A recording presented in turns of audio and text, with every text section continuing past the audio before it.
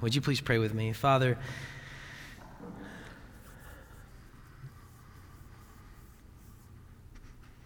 you know the storms that have been raging in my mind and heart today, and I have believed that my own blessedness would come from seeing those things stilled. I know because of what you've asked me to say tonight, I know that's not true.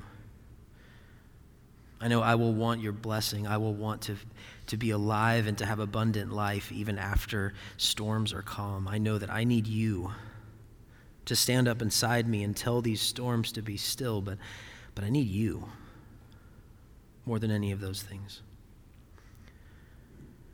And I pray tonight as I speak and share that your spirit, that you would send your spirit to minister between my mouth and the ears of my friends in this room. My words are going to fall flat unless your spirit works. May you be at work tonight, bringing your Son praise,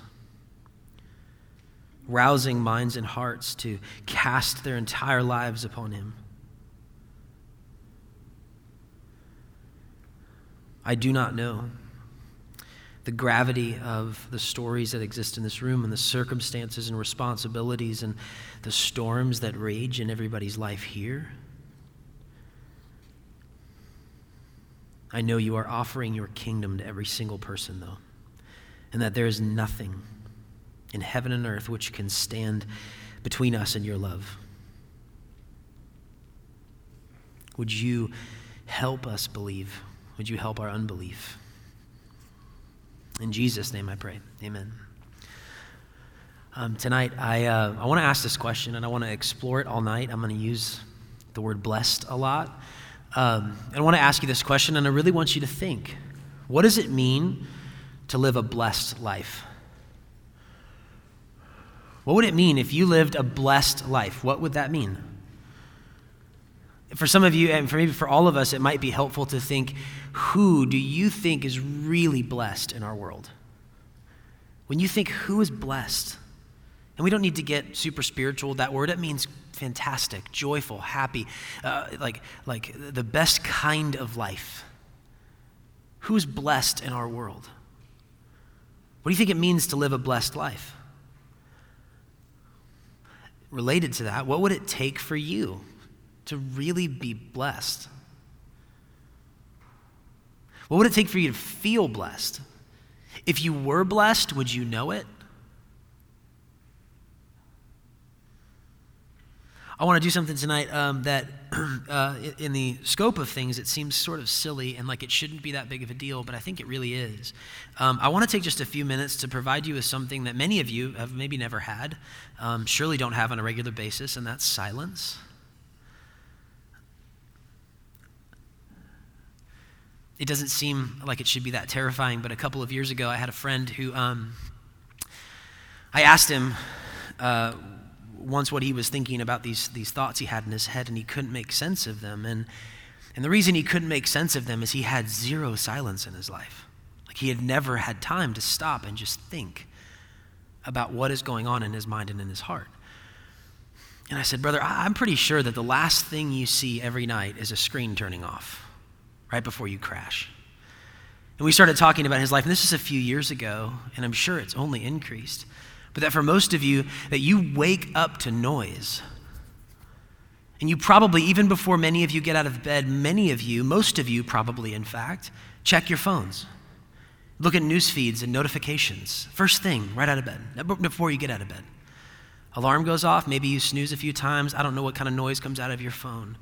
But then I'm looking and I'm responding to things throughout the day, and I go take a shower and I listen to music maybe then. Or I'm talking to roommates that live in my house as I get ready to go, and I listen to things in the car, and on the way to class I listen to things or talk to people, and then I listen to professors and I talk to people, and all day it's watching and listening and reading and thinking and hearing and all these things. And then when I go home, it's the same sort of stuff, and as I'm laying in bed at night, I'm watching something on Netflix, on my phone or my computer, and either I turn it off and then go to sleep because I can't watch it anymore at 2 or 3 o'clock because I'm just so tired.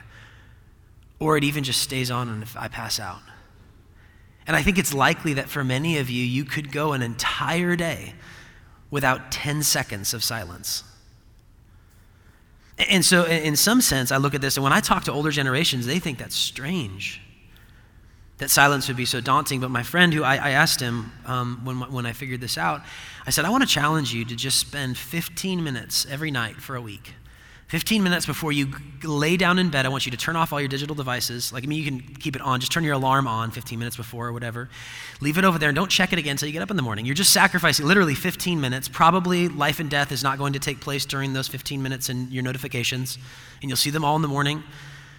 Just don't check them for 15 minutes. I just want you to have 15 minutes where you aren't looking at something and watching something right before you go to sleep.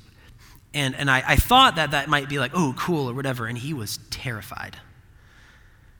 And I asked him why he was scared, and he said, because I don't know what's going on in my head.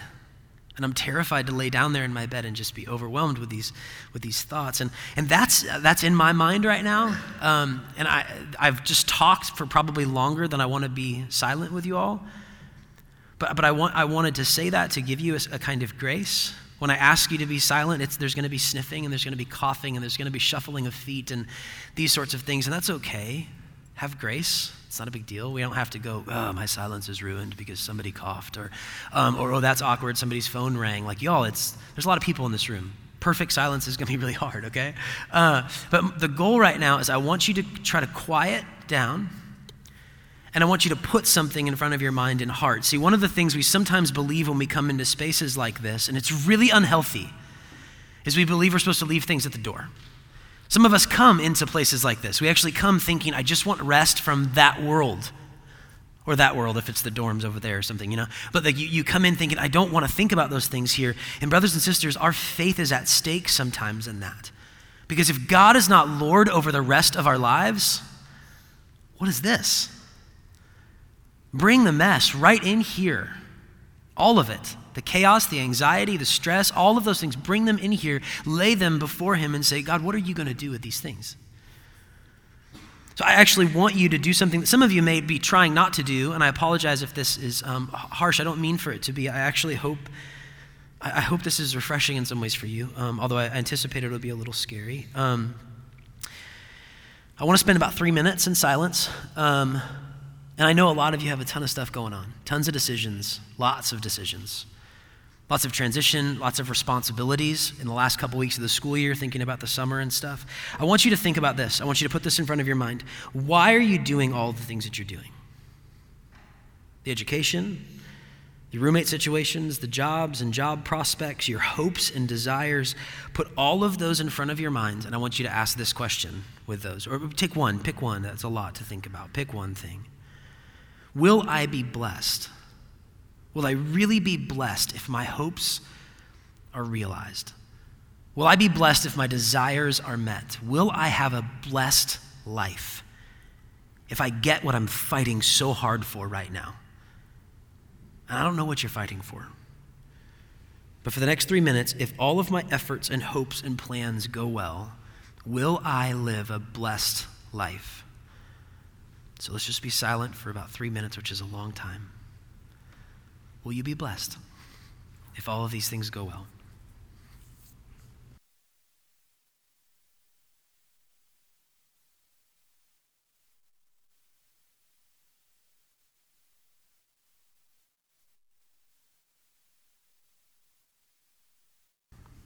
Father, may your Spirit anoint our thoughts and our questions.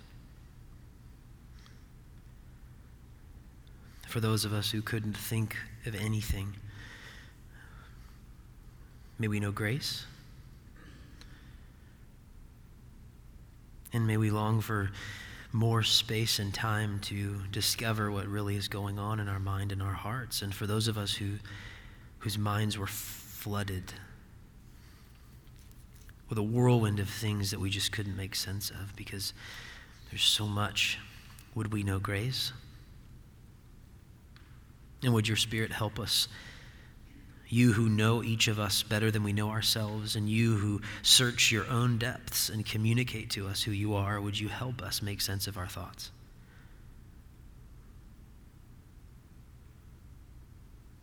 Would you lead us with courage Help us to not be afraid of ourselves.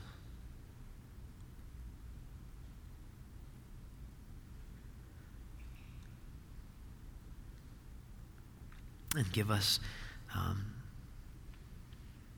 honesty with ourselves.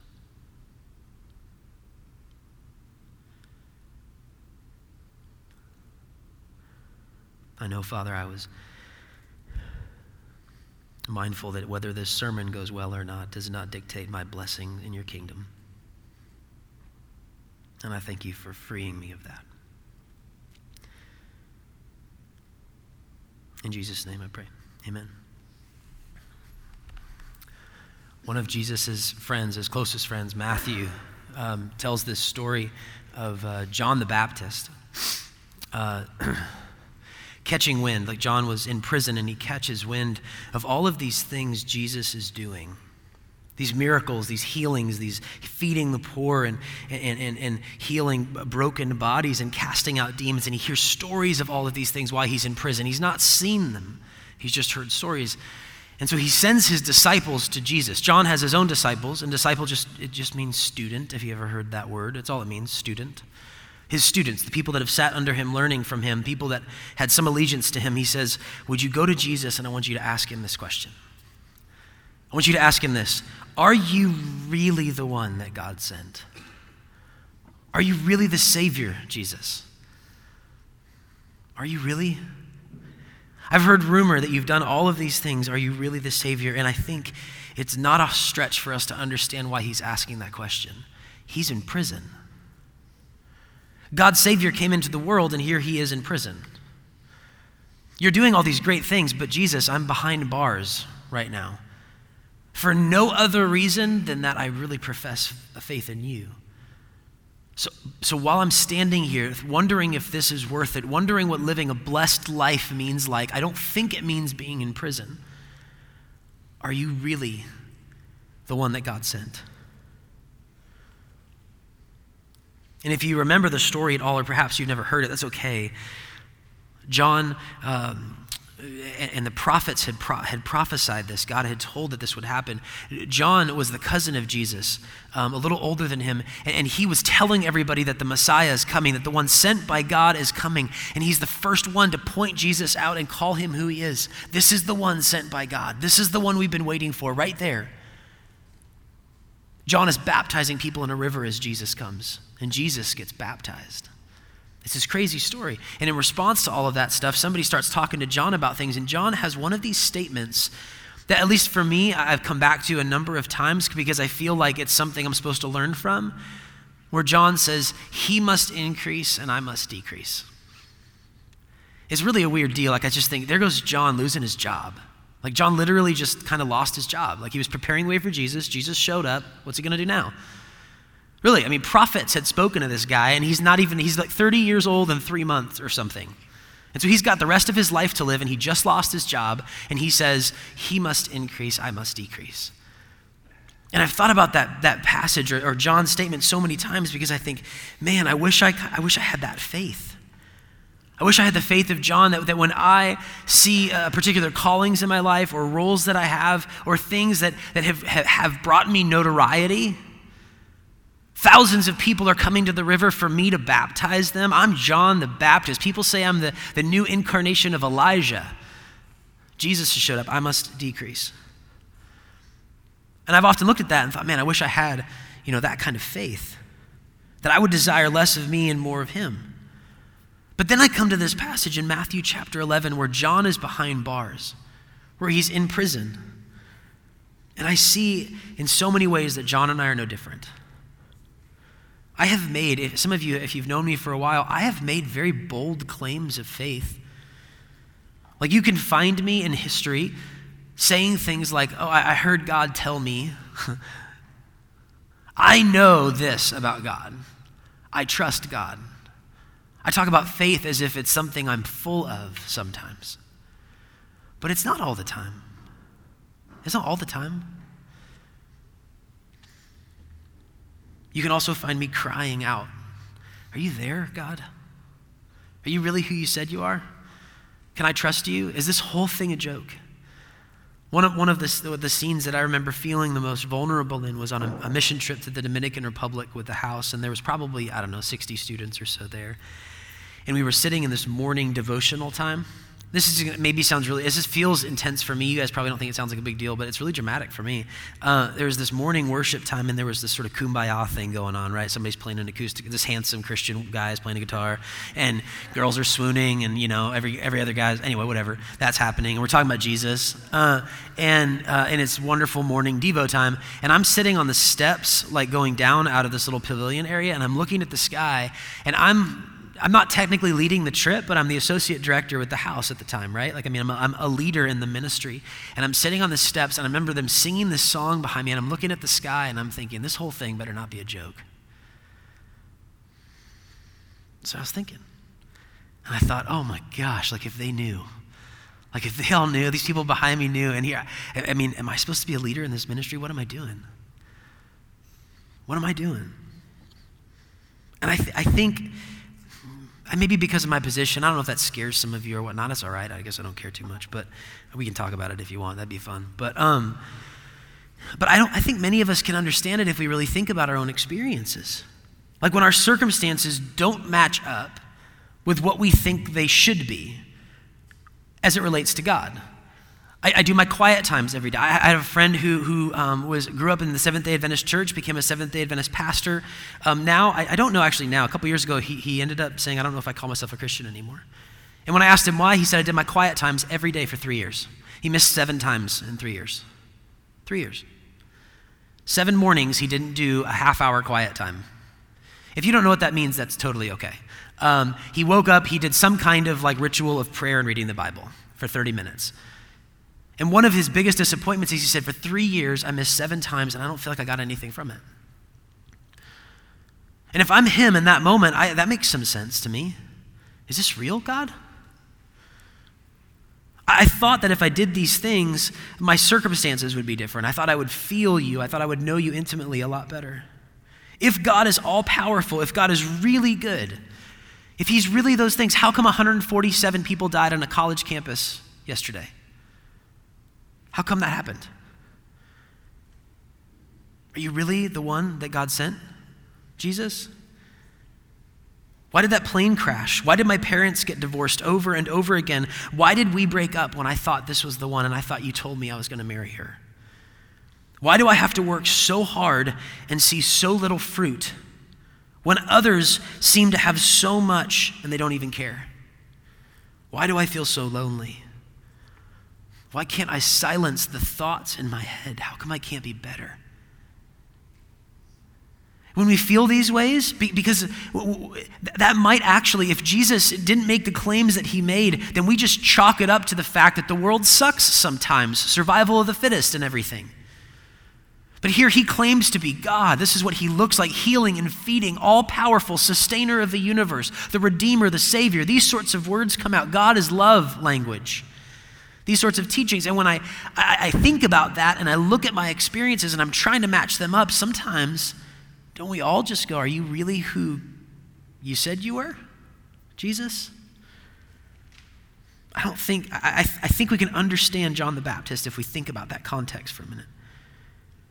Is Jesus really who he says he is when our circumstances, when we don't feel, this is the word I guess, we don't feel blessed? The anxiety that I feel, the relational dynamics that I'm going through, the pressure that's on me, the decisions that are before me, the way that I see myself compared to these other people, I don't feel blessed. Jesus, are you really who you said you are? One of the most obvious places to look for me in answer to this question is the Sermon on the Mount. And if you've never read the Sermon on the Mount, I highly recommend it. It's Matthew chapters 5 through 7. It's the longest single sermon of Jesus in the New Testament. It's a wonderful, wonderful passage. And it really is a snapshot. I mean, it's a whole long sermon, but it's a snapshot of what life looks like in the kingdom of God. When God reigns, when Jesus is Lord and his kingdom is thriving and flourishing the way it ought to be, what do things look like? Read the Sermon on the Mount. You can look at Jesus. He helps tell you about what you'll see when you look at him in the Sermon on the Mount. It's wonderful. Jesus, are you who you said you are? And my mind goes to something like the Sermon on the Mount because I go, well, who did you say you are? What did you say things would look like? Being sent by God, being the Lord God Almighty, being the creator of the universe, being the one who sustains us, being the Savior, the Redeemer, the resurrected King. What did you say your kingdom would look like? And this, can you put up the first verse? This is how Jesus kicks off his sermon. He'd been doing a lot of these miracles around, and people were coming alongside of him and pressing in on him, and he steps back up on the side of this hill and he sits down. And he doesn't retreat from everybody. He says these things in the presence really of his disciples and these crowds around him who were wanting to hear him because of all these things that he had done. And so and Matthew says, and he began to teach them, and the sermon starts like this. This is how his sermons, this is what life in the kingdom of God looks like this. Blessed are the poor in spirit. Blessed are the poor in spirit, for theirs is the kingdom of God. You can just leave this up until we shift. That would be awesome, Daniel. Thank you. Blessed are the poor in spirit. Is this what the kingdom of God looks like? I don't know. At first, that might sound, I don't know if that sounds nice to some of us. I don't know. But aren't the blessed ones the ones who are rich in spirit? I mean, when we look around a room like this, when you compare things to your Bible study or your youth pastor or your church at home or the Christian friend that brought you, like don't we usually think the really blessed ones are the ones that are full of the Spirit, that are rich in spirit? And here Jesus says it's the poor. Now, surely those who are rich in spirit are not kicked out of the opportunity for blessedness. But it should be surprising to us when we think about this. The poor in spirit are blessed. Theirs is the kingdom of God. The poor who have nothing to offer at all, they have nothing to offer. They will be the ones who inherit the entirety of the kingdom. Their poverty doesn't, listen, this is important. Their poverty does not earn this. If one of you in this room or multiple of you in this room feel very full and rich in the Spirit right now, we don't go, oh crap, I cannot be blessed. I must go and be poor in spirit so that I can get blessed. That's not what Jesus says. He doesn't say, if you want to be blessed, go be poor. Those who are poor are not precluded from blessing. Those who are poor in spirit, the condition of poverty that they have, the fact that they have nothing to offer does not mean that they're not blessed. Quite frankly, they are blessed because they will inherit the kingdom. I think for some of us, we can be really offended by this. If we fight so hard to be rich in spirit, thinking that we will get blessed, and then Jesus comes along and says, the poor in spirit are blessed too. So for some of us, if we're going after richness for blessing, Jesus is offensive. Because there's no need to do all this. There's no need to do all of that in order to be blessed by Jesus, in order to inherit the kingdom. Apparently, the poorest, the one of you in this room who is the poorest in spirit in this room, Jesus is coming near to you saying, you will inherit his kingdom. Blessed, you are blessed. Those of you who are not spiritual giants, those of you who struggle to pray or even know what prayer means, those of you who have nothing to offer spiritually, you have no idea what you contribute to a church, to a small group, to your Christian friends. You don't even know what that means sometimes. Jesus says, blessed are you. Would you go to the next verse? He continues, blessed are you who mourn, or blessed are those who mourn, for they shall be comforted. Those of us with sorrow upon sorrow, who want to lay in bed all morning and all day and hide under the covers because of the sorrows that we feel. Who mourn, who maybe those of us who maybe even if a particular circumstance isn't causing us mourning, those of us who break in mourning for those who suffer around us. Who look toward tomorrow every night and they can't decide whether or not they're hopeful for a new day or they're terrified at a whole other day of this. Blessed are those who mourn, for they shall be comforted. And he goes on, blessed are the meek, for they shall inherit the earth. And everyone who doesn't think that they're worth very much in this place. Everyone. Everyone who would rather not be the center of attention. Everyone who's shy. Everyone who'd be terrified to stand up in this room. Everyone who in this place, when we start singing songs, hopes nobody hears your voice. Everyone who doesn't want too much in this world because the responsibility of too much freaks us out. Blessed are the meek. Blessed are those who hunger and thirst for righteousness, for they will be filled. Those of us who are never satisfied with the righteousness around us. Those of us who are never full with the righteousness that we see, but we're always struggling, always hungry, always wanting more righteousness around us. Well, those of us who've been hurt too much. And I'm struggling right now because part of me knows that for some of us, we hunger and thirst for righteousness, not so much outside of us, but even inside of us. Some of us in this room who know that we are not righteous enough, and we hunger for more righteousness in our very own lives, but we have not seen it yet. Blessed are you. Blessed are the merciful, for they shall receive mercy. And the merciful, we all know the merciful get stepped on in this world. Those who do not return evil for evil, those who repay good when somebody hurts them, are abused, are taken advantage of. Blessed are you. And blessed are the pure in heart. God, those of us who annoy everybody else because nothing is good enough ever. Who have an idea of purity but have never actually seen it. And so you struggle with yourself and with others and with the whole fractured world because of a purity that you want so bad. Blessed are the peacemakers, for they shall be called sons of God.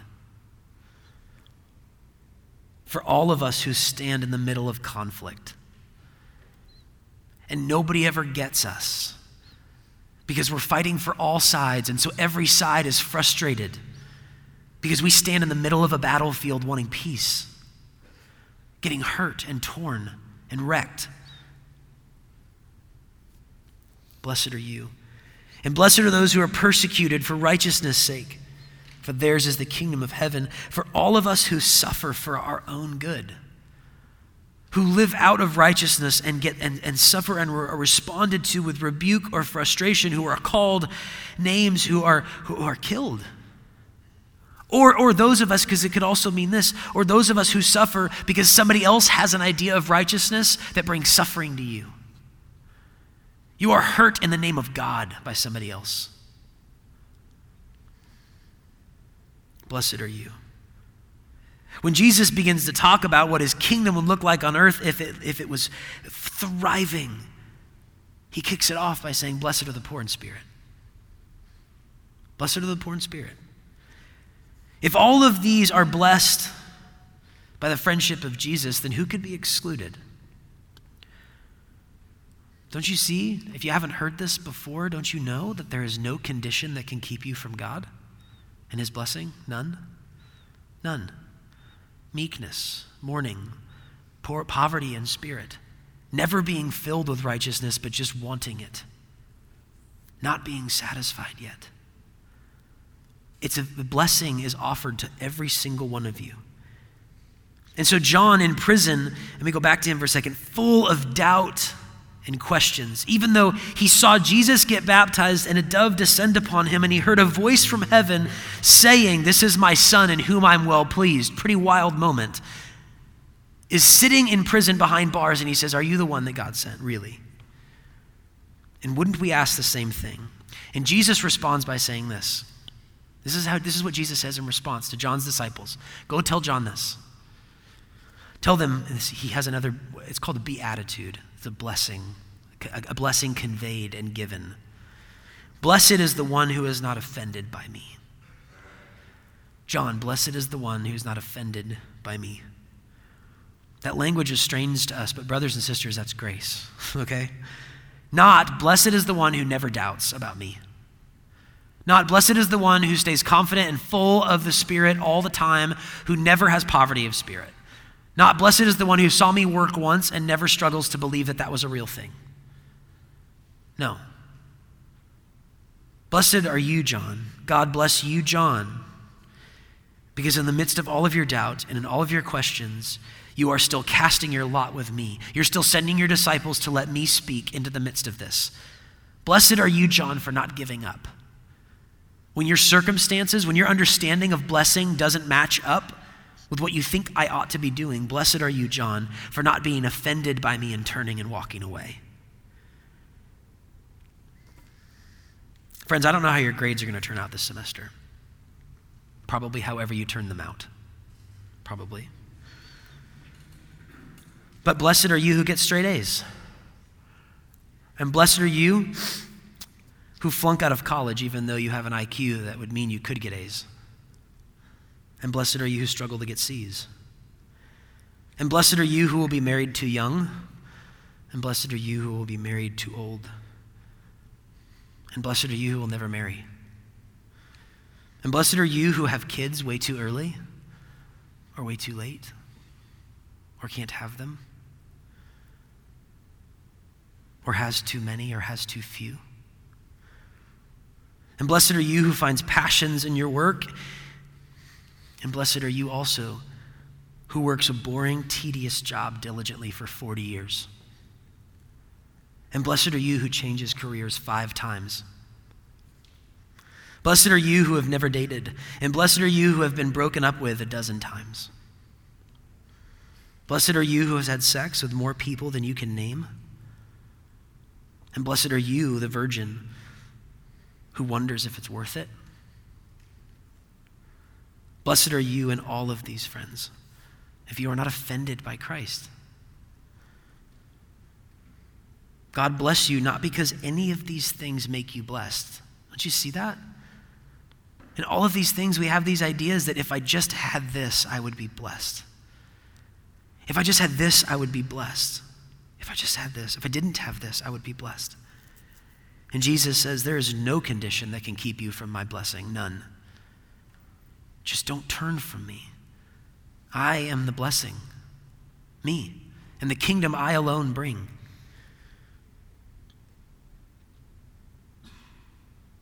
God bless you, not because any of these things make you blessed, but because Christ has drawn near, and none of these things keep you from him. Friends, we just celebrated Easter. The great corner of history has been turned, all right? The great fact of history has been turned. Death is the reality for every single person that has ever lived. It is 100%. We all die. All of us know that. That has been happening since the fall of creation. That has happened. But on Easter Sunday, something new happened. New life came out of death. That corner has now been turned, and Jesus did that as an example of what is to come for everybody in him. That is a fact of history that has been turned. That has turned all of history. The Lord has risen, and he has bid us to come and to die. He's asked us to die, and what I mean by that in this context, although it could mean it means a lot of things. It could mean any number of things. It does mean quite a few things. He's asked us, for one, to lay down our idea of what it means to live a blessed life, to be thin, to be rich, not the 1%, but probably the 10%,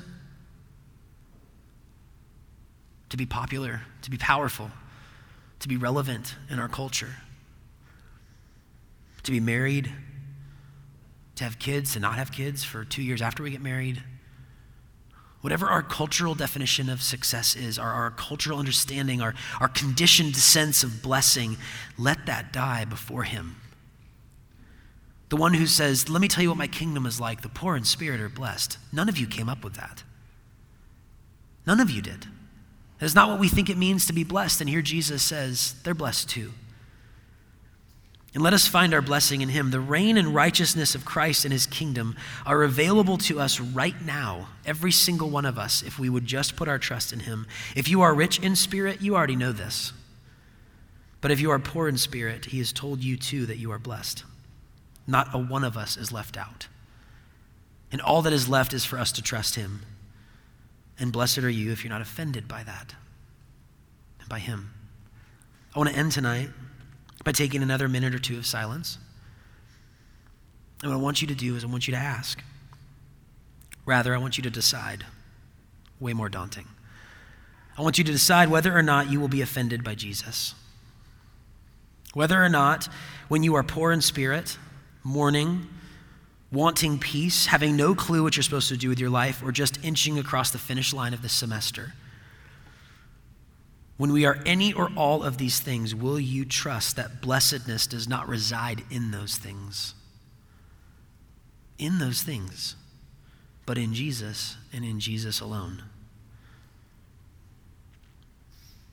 Let's take another minute or two of silence. Jesus says, blessedness is not found in those things. It is found in me. Will you decide whether or not you're offended by this?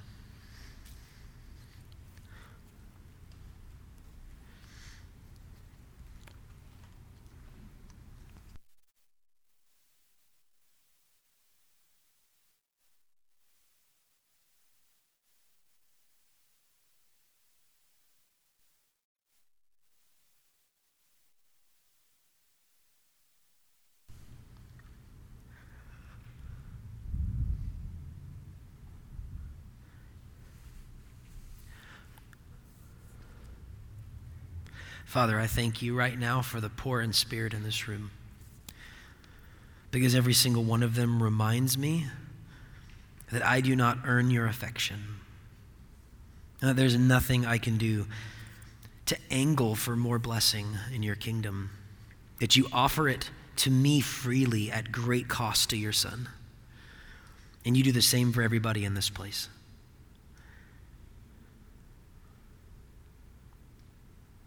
Would you give the poor in spirit in this room hope and faith that they could inherit, and that they will, if they are in Christ, inherit the kingdom? Would you comfort those who mourn? Would you bring peace to the peacemakers? Would you satisfy those who hunger and thirst for righteousness?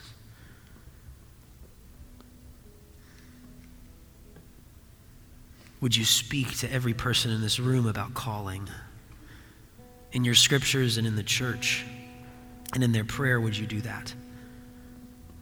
Would you mend the broken relationships in their life? Would you free them from the bondages and prisons that they are in? Father, will you do the things that Jesus said your kingdom is about? He came and he said, I have come to set the captives free.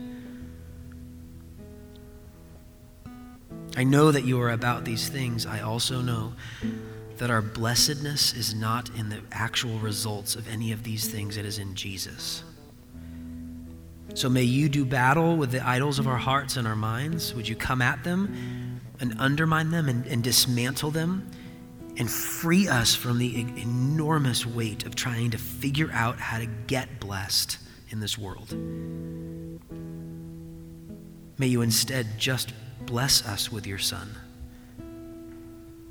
And then may we actually move out into this world with great grades and wonderful relationships and great quiet times where we only miss 7 times in 3 years, and silence for 15 minutes and all these wonderful things. But may we not do these things to get blessed. May we do them precisely because we already are in you. And we now want to see your kingdom flourish in our lives. May you bless particularly every single one of us who is poor in spirit, and we actually all are apart from your Son.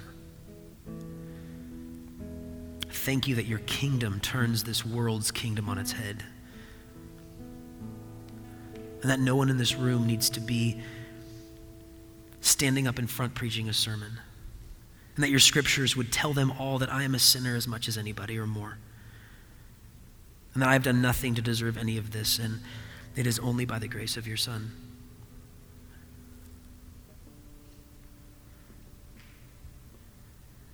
May we praise you now because of your goodness, knowing that none of our praises are in your affection, but that you have given us truth in history, and you've sent your Spirit to live inside of us who are in you. And the deep in us calls to the deep in you. And we praise you because you are worthy, God.